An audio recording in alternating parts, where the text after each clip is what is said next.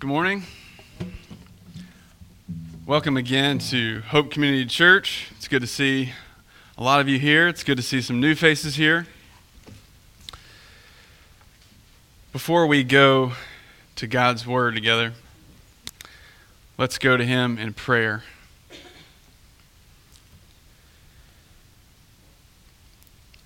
Father, we come to your Word asking that you would give us the ability to not only be hearers of the word, but that you would enable us to be doers of it as well. God, we seek you. We seek your kingdom and your righteousness first above all else, trusting that you will give us what we need. So, Father, we know that our hearts can only truly be changed if you change them. So, Father, we ask that you would incline our hearts towards the words of Jesus, your Son, this morning. And Holy Spirit, we ask that you would give us the grace to obey whatever you command.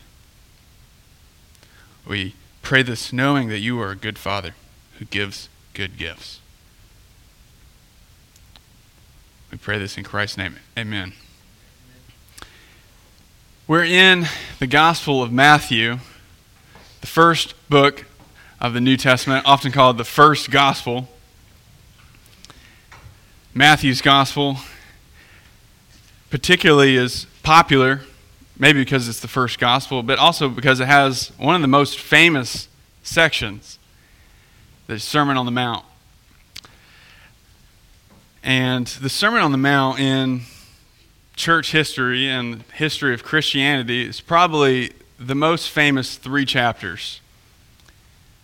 I know we think John 3:16 is super famous and other verses, but throughout all places and all kinds of people that have been Christians, the Sermon on the Mount really has been written on more than any other piece of Scripture. So, no pressure on me, right, to say something significant about it. And today, we're going to be talking about maybe the most famous verse in the Bible in 21st century America. Don't judge. Oftentimes, people say, don't judge. And we hear that all over the place, or we even hear, take the beam out of your eye before you take the splinter out of someone else's eye. Or we hear a ton about another thing that comes up in this passage we'll be in, the golden rule. Love others as you want to be loved. This is the passage we're in today, so it's kind of funny that there's many things that are here in culture that are the words of Jesus. But oftentimes they're taken out of context. Maybe they were said with the right intent or a good heart, but sometimes it's helpful to know that they have a broader context, and that context is the Sermon on the Mount. And then even bigger than that, the Gospel of Matthew. So in order to learn what it means not to judge, or to take the beam out of our own eye, or even what the golden rule is, we should go to see what Jesus says about them. So if you have your Bible in the Gospel of Matthew, we're going to be in the Sermon on the Mount, chapter 7, verses 1 through 12. Matthew 7, 1 through 12. I'll give you some time to turn there. Matthew 7, 1 through 12. I will read it, and then we will unpack and see what Jesus means and how we can live lives to glorify God better. Hear the word of the Lord. Judge not, that you be not judged. For with the judgment you pronounced, you will be judged. And with the measure you use, it will be measured to you. Why do you see the speck that is in your brother's eye, but you do not notice the log that is in your own eye? Or how can you say to your brother, let me take the speck out of your eye, when there is the log in your eye? You hypocrite. First, take out the log of your own eye, and then you will see clearly to take the speck out of your brother's eye. Do not give to dogs what is holy, and do not throw your pearls before pigs, lest they trample them underfoot and turn to attack you. Ask, and it will be given to you. Seek, and you will find. Knock, and it will be opened to you.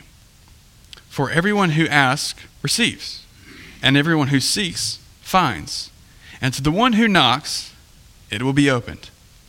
Or which one of you, if his son asks him for bread, will give him a stone? Or if he asks for a fish, will give him a serpent? If you then, who are evil, know how to give good gifts to your children, how much more will your Father who is in heaven good gifts to those who ask him? So, whatever you wish that others would do to you, do also to them. For this is the law and the prophets. This is the word of the Lord. Thanks be to God. The main idea in this passage, to sum up this section of the Sermon on the Mount, is treat others how God treats you. Treat others how God treats you. Again, as I mentioned, this section comes in a broader section on the Sermon on the Mount. And that's inside of Matthew's Gospel. Matthew's Gospel is really the gospel of the kingdom. The kingdom of heaven has come because the King from heaven has come. And Jesus is fulfilling everything that God promised, every promise of salvation and love and being with his people. This is what Jesus has done. He called him Emmanuel at the beginning of Matthew. Emmanuel because Jesus has come to be with his people, to die for their sins. And at the end of Matthew even, the very last chapter, he says, I am with you to the end of the age. So we see that God is with his people, teaching them, showing them how to live in the kingdom because the King from heaven has come. This good news is here. And then the Sermon on the Mount is super famous, and it just sometimes seems like a bunch of random sayings that Jesus threw together and that Matthew's kind of just writing down. But what is the Sermon on the Mount about? Matthew 5 through 7. I think it has one cohesive theme. And I think Jesus essentially says the thesis in 5:17 through 20. He pretty much says that I've come not to abolish or do away with the Old Testament, the law and the prophets. I've not come to abolish them, but I've come to fulfill them. And he comes to fulfill them by teaching what they really mean and bringing them, in one sense, to their end. Because everything they pointed towards, the law, Genesis, Exodus, Deuteronomy, Leviticus, what we read from this morning, and even the prophets, Isaiah and Jeremiah, Ezekiel, some of those, everything in them points to Jesus. So in one sense, they are fulfilled, and not they're abolished or done away with, but the thing they pointed towards, the shadow, the image, what the thing of the shadow is really here. We no longer have the shadows, we have Jesus himself. So the Sermon on the Mount is Jesus teaching what the Old Testament really was trying to get at. And if you had to sum it up, he says you must have a greater righteousness than the Pharisees and the scribes, those teachers of the law. They have a superficial righteousness. They have a superficial holiness about them. So he says you must have a greater righteousness. I think this means being holy. Being completely holy, consistent, inner and outer. Your heart is in the right place and your actions.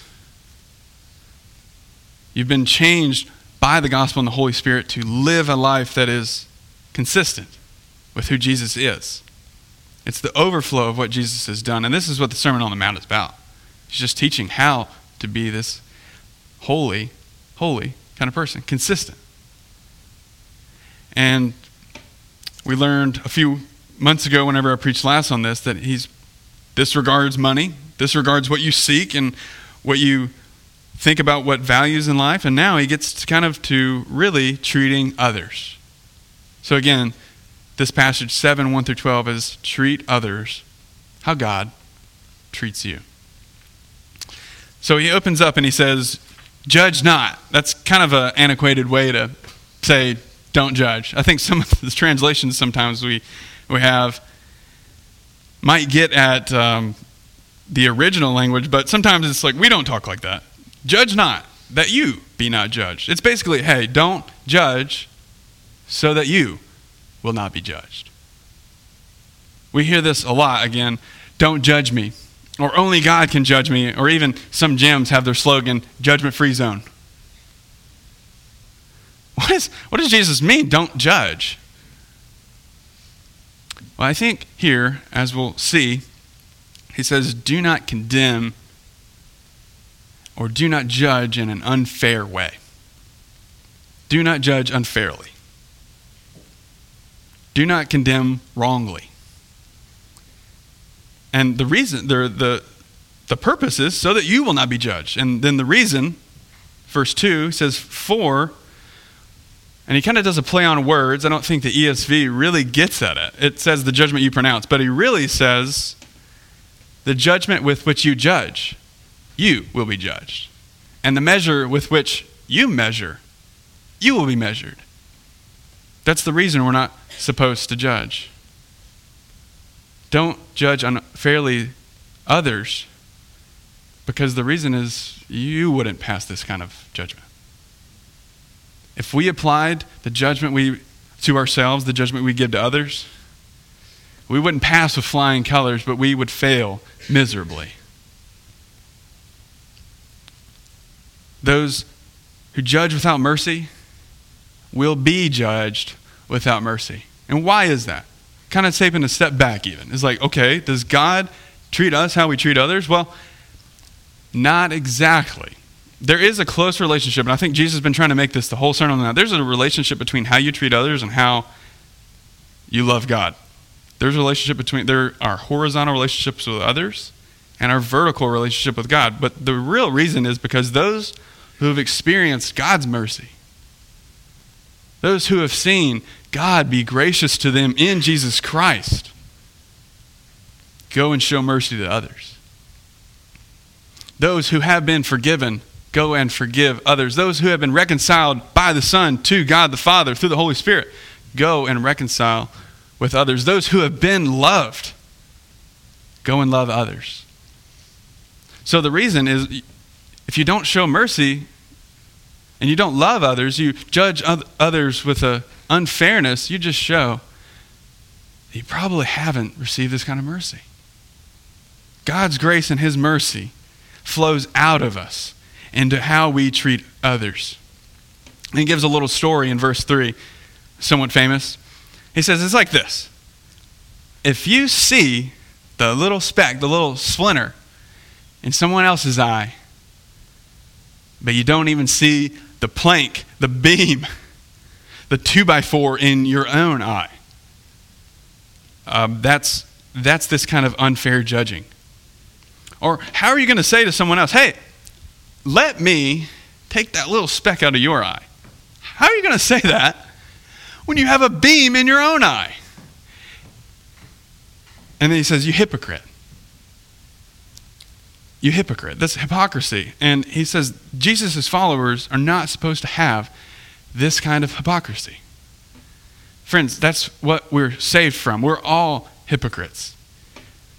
And Jesus comes for sinners, comes for hypocrites to save them. And once we've seen him and experienced him and loved him and been loved by him, we turn and show mercy to others and realize that we are hypocrites in need of grace and want to extend that mercy to others. So this hypocrisy, in the Sermon on the Mount, hypocrisy is essentially inconsistency. He mentioned it in chapter 6, is essentially, the first part is about hypocrisy. These people are doing the right thing. They're fasting, they're praying, and they're even giving to the poor. But they do it so that others will notice them and think they're holy.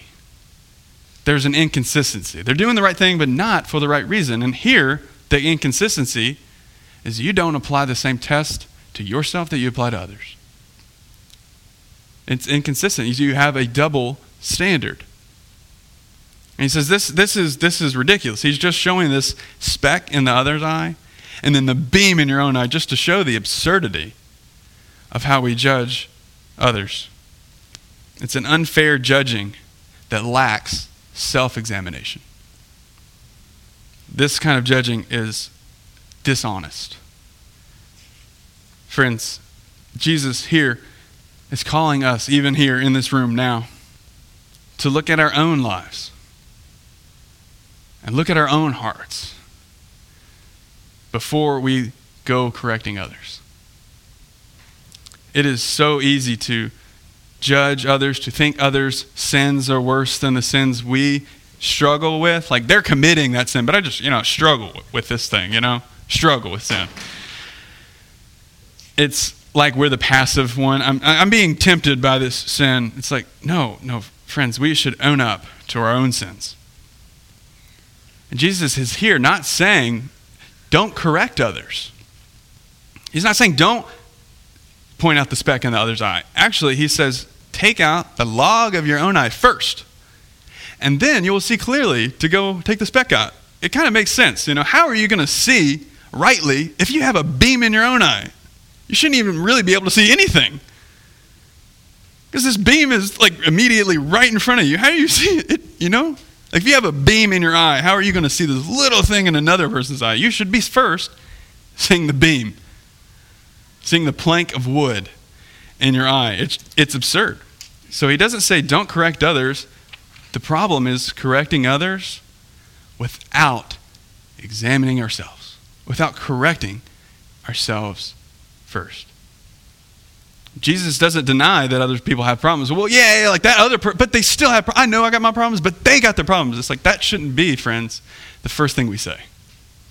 Like, I know I got my thing, but them. It's so easy to do that. This applies to ourselves and our relationships with spouses, children, parents. This applies to our work, our bosses, our employees, our co-workers. This applies to our denominations. A lot of times we can think other denominations are worse. They do or don't do this.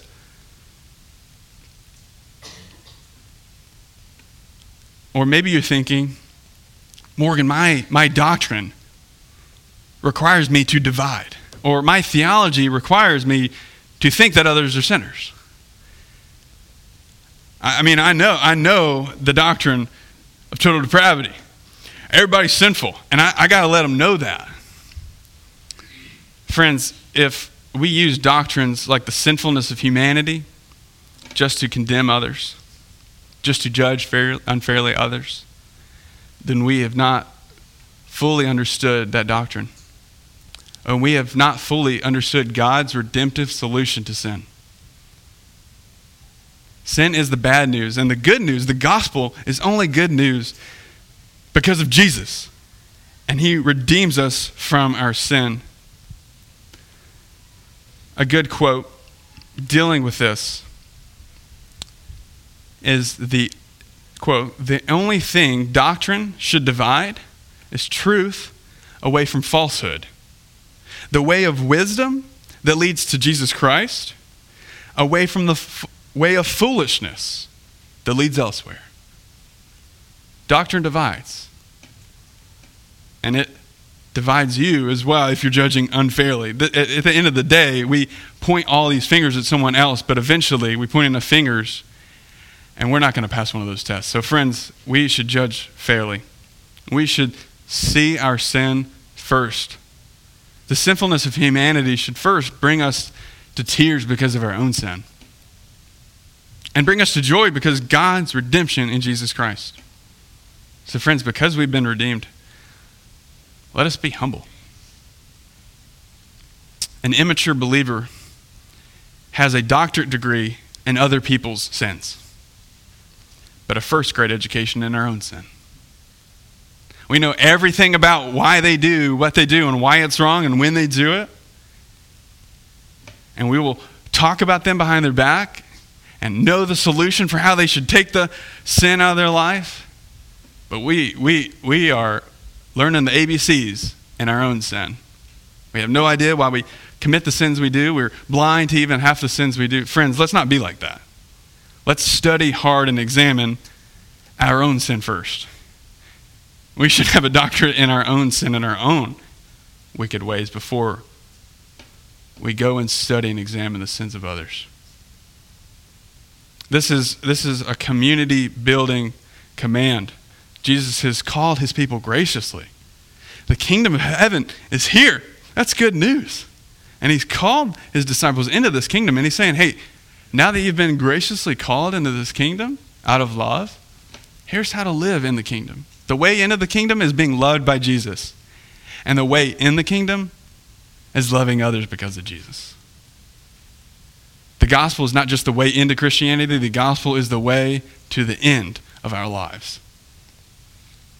Friends, our community here, Hope Community Church even, in order to continue this Christ-like community, we must judge fairly. As Leviticus says, judge in righteousness, not unfairly. We will destroy this community if we see other sins first or more important or worse than our own. Friends, we all have beams in our eyes. That's the bad news. The good news is that Jesus has not condemned us. There is no condemnation for those who are in Christ. He has shown mercy and sin to you, even with a beam in your eye. This is good news. So go and extend that grace and mercy to others. And then he goes on to verse 6. It's been said that verse 6 is one of the most confusing verses in Matthew and the whole Gospels. Do not give to dogs what is holy. Do not throw your pearls before pigs, lest they trample them underfoot and turn and attack you. It's confusing because it somewhat doesn't make sense in this passage, and it's who are the dogs, who are the pigs, what are the pearls and the holy things. But I would suggest to you that Jesus is nuancing how we ought to judge others. He's saying, don't judge unfairly. Be merciful and gracious, and don't be hypocritical. But on the other hand, don't be naive. Be full of mercy and kindness and gentleness and love. But don't be unwise. Probably the holy things and the pearls that are being thrown refer to the value of the gospel of the kingdom. And I think dogs and pigs in Old Testament language were unclean animals. So he probably means outsiders who reject the gospel. And I think he's saying, don't throw the gospel before people who are not ready for it, who will reject it, and that will turn on you and hurt you. We have to be wise as we live our lives. So don't judge unfairly. Say they won't accept the gospel. They got a speck in their eye. But on the other end, don't be dumb. Don't be done with the gospel. I think is kind of bluntly what he's saying to his disciples. You must be the kindest people, but also wise. You must be as innocent as doves and as wise as serpents in one way. Clearly, Jesus is not saying don't spread the good news. In Matthew chapter 10, and then in Matthew chapter 8, the Great Commission, he sends his disciples out to say the same message that he has. And friends, we've been commissioned to do that. We've been told by the Jesus we love to spread this awesome news to others. That's part of what it means to be a Christian, is to share the gospel that has saved us with others so that they will be saved and brought into this kingdom and have a right relationship with God. That is an amazing gift that we have. And the Spirit leads us to do that. So he's not saying don't share the gospel at all. But he is saying be wise in how you share that. Later, even in Matthew 10, he says if someone rejects that, turn away and don't go back to that house. I think he's saying don't share the gospel in a forceful way. And don't share it in a forceful way for those who are just not ready for it. Maybe you share it and they reject it and you keep pounding it on and laying on it. You should do this. You should accept this. This means 1,000 different things for the relationships we have and the ways we share the gospel. But I think the general principle is somewhat clear. Friends, we shouldn't judge others hypocritically. They won't accept it. I'm going to go ahead and say no for them because I know they won't accept the gospel, so I'm not going to share it with them. That's not the response. But it's also not, I'm going to lay it down on you, and you need to accept this news. it is a proclamation, but it's also an invitation. So we have to hold these in tension. Don't judge unfairly. Don't hypocritically have a double standard. But also be wise. Part of Christian wisdom involves being merciful and discerning at the same time. These seem in contradiction, but we have to hold them in tandem. And friends, we should not judge others harshly because we were once unbelievers.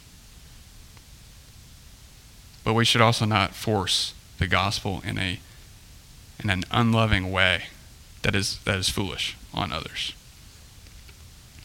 And then he kind of changes gears and he says, ask, seek, and knock. He commands us to ask because it will be given. Seek and you will find. Knock and it will be open to you. And then he gives the reason. The reason we should ask, seek, and knock is everyone who asks receives. Everyone who seeks finds. And you should knock because everyone who knocks, it will be opened. I think he's talking about going to God in prayer, asking him for things. This doesn't mean God will give you anything you ask for. The last time he used the language of seeking, he used it in 6:33, which is right above this passage. He said, but seek first the kingdom of God and his righteousness, and all these things will be added to you. We should trust that God will give us what we need. Not everything we want, but he will give us what we need if we're seeking him first and his righteousness. So, but ask. Because God is a loving Father who gives. Seek. And God will give it to you, and knock because God opens doors to those he loves. And Jesus, kind of to give a illustration of how this goes, he says, think about it. If you have a son and he asks for some bread, you don't switch it out and give him a stone instead. Or if he's like, hey, I want some fish. It's like, oh yeah? Well, I know something that looks like a fish. Here's a snake. Or it's like if your kid wants some whipped cream, you don't give him like mayonnaise or something. That's deceitful and crazy, and really, no one does that. And then Jesus says, he's making the point that, no, this is ridiculous. The point is, hey, even you earthly parents, give good gifts to your kids. And he says, even you who are evil, know how to give gifts to your children when they ask. And then he kind of does a lesser to greater. Like, that's a good thing. But how much more will your Father in heaven give to you, give to those who ask him?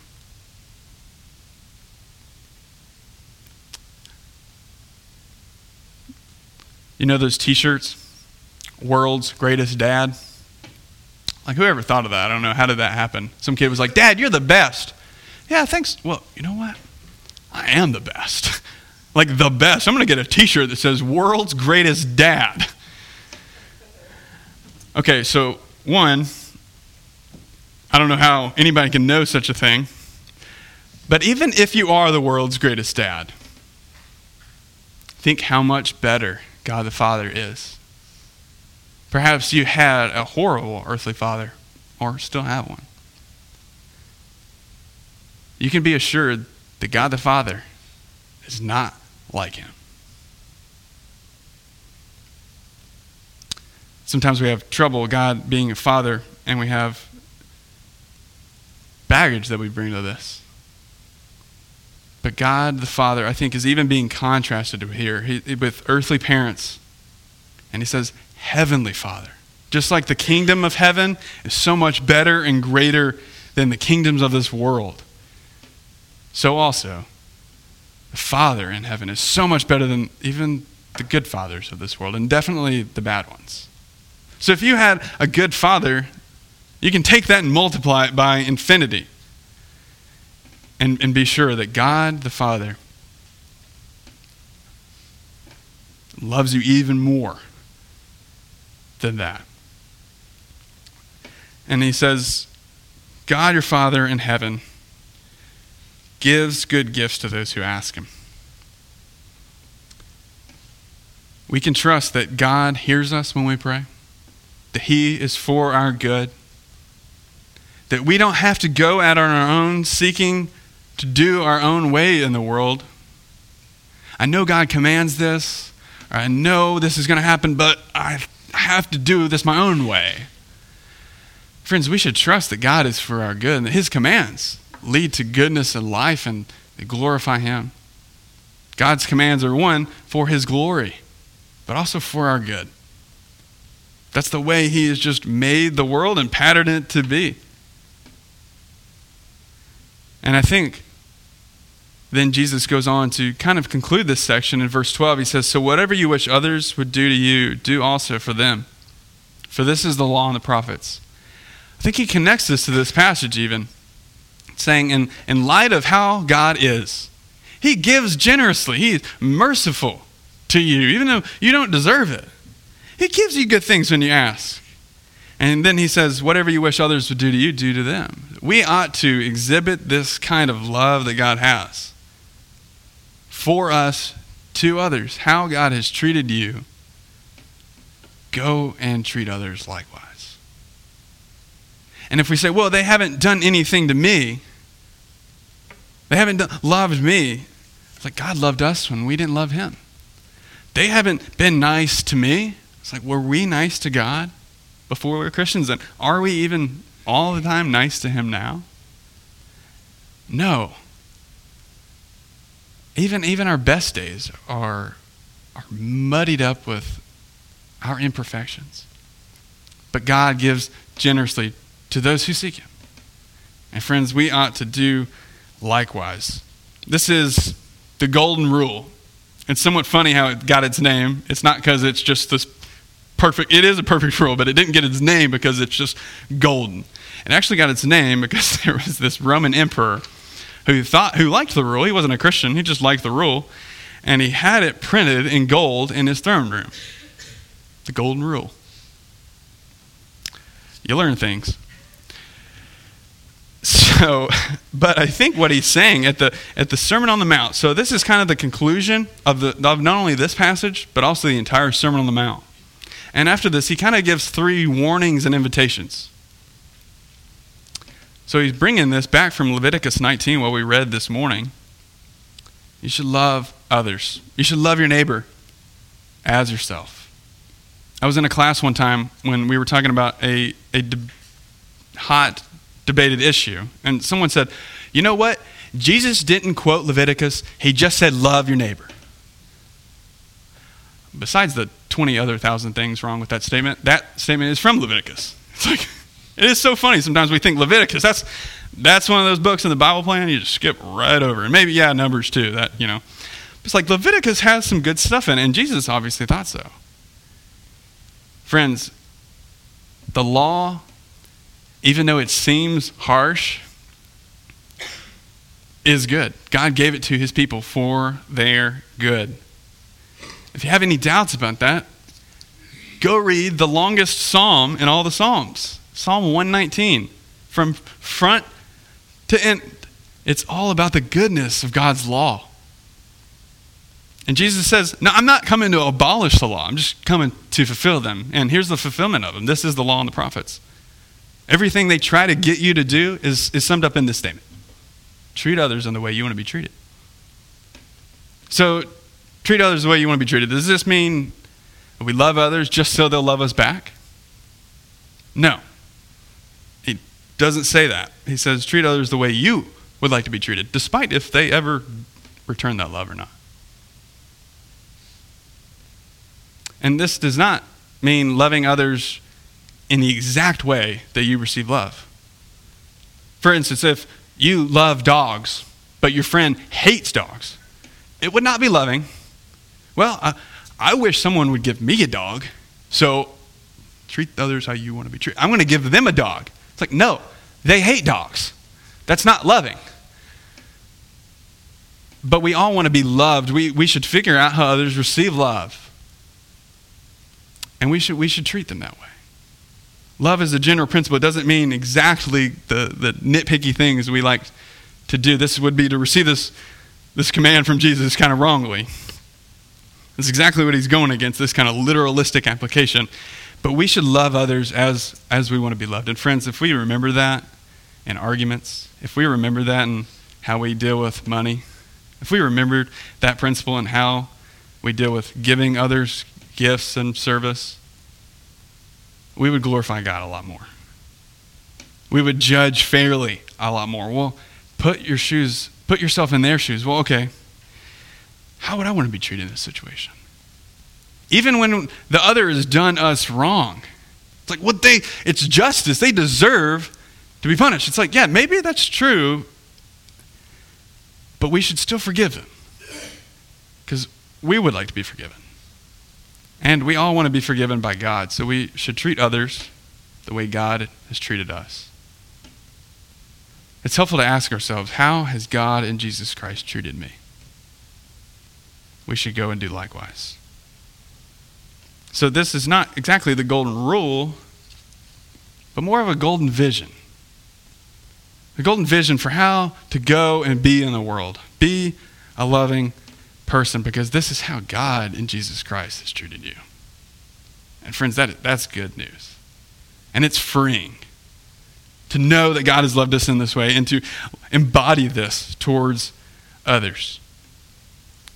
So following Jesus is less about checking off all the boxes, doing all the little nitpicky right things, but more about being the kind of person that does those things. Why?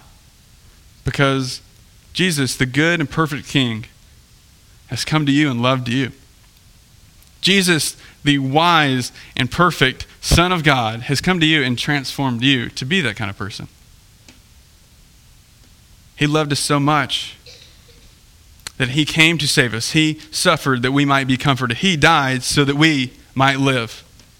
And he was hated so that we might be loved. And having now experienced this, we go and love others, even giving ourselves up for others, giving our lives up for others. This is what Jesus did as the highest example of love. If you want to see the love of Jesus, look at the cross and the empty tomb. This is the gospel that saves our souls. Now believe it and live.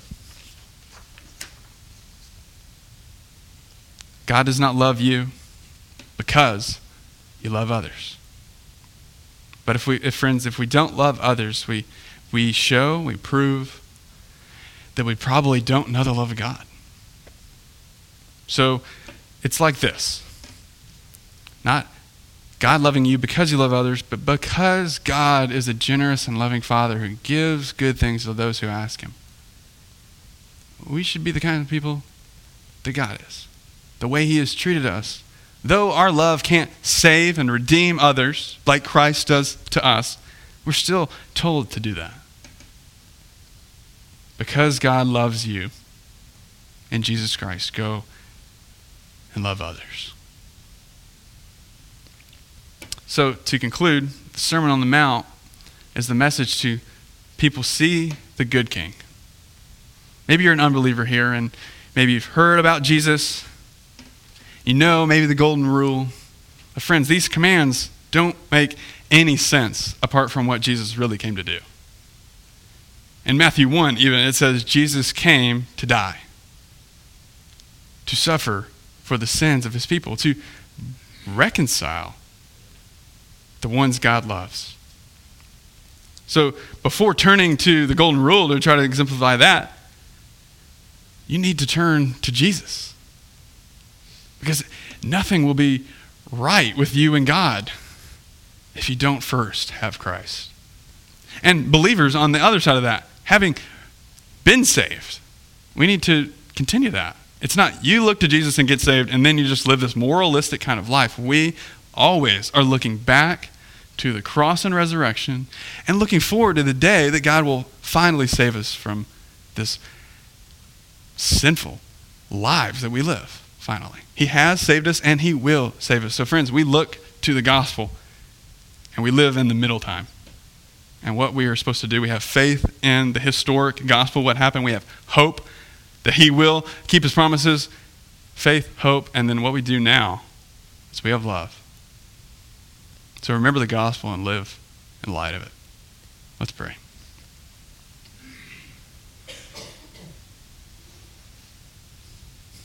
Father, forgive us for judging others hypocritically.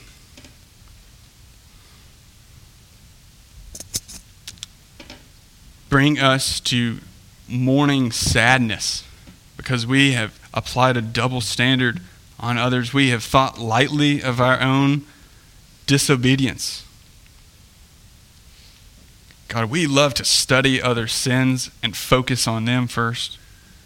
God, forgive us of this. We have nothing to offer but to ask and seek that you would forgive us. Help us to see our own faults first. Help us to lovingly correct others after we have examined ourselves.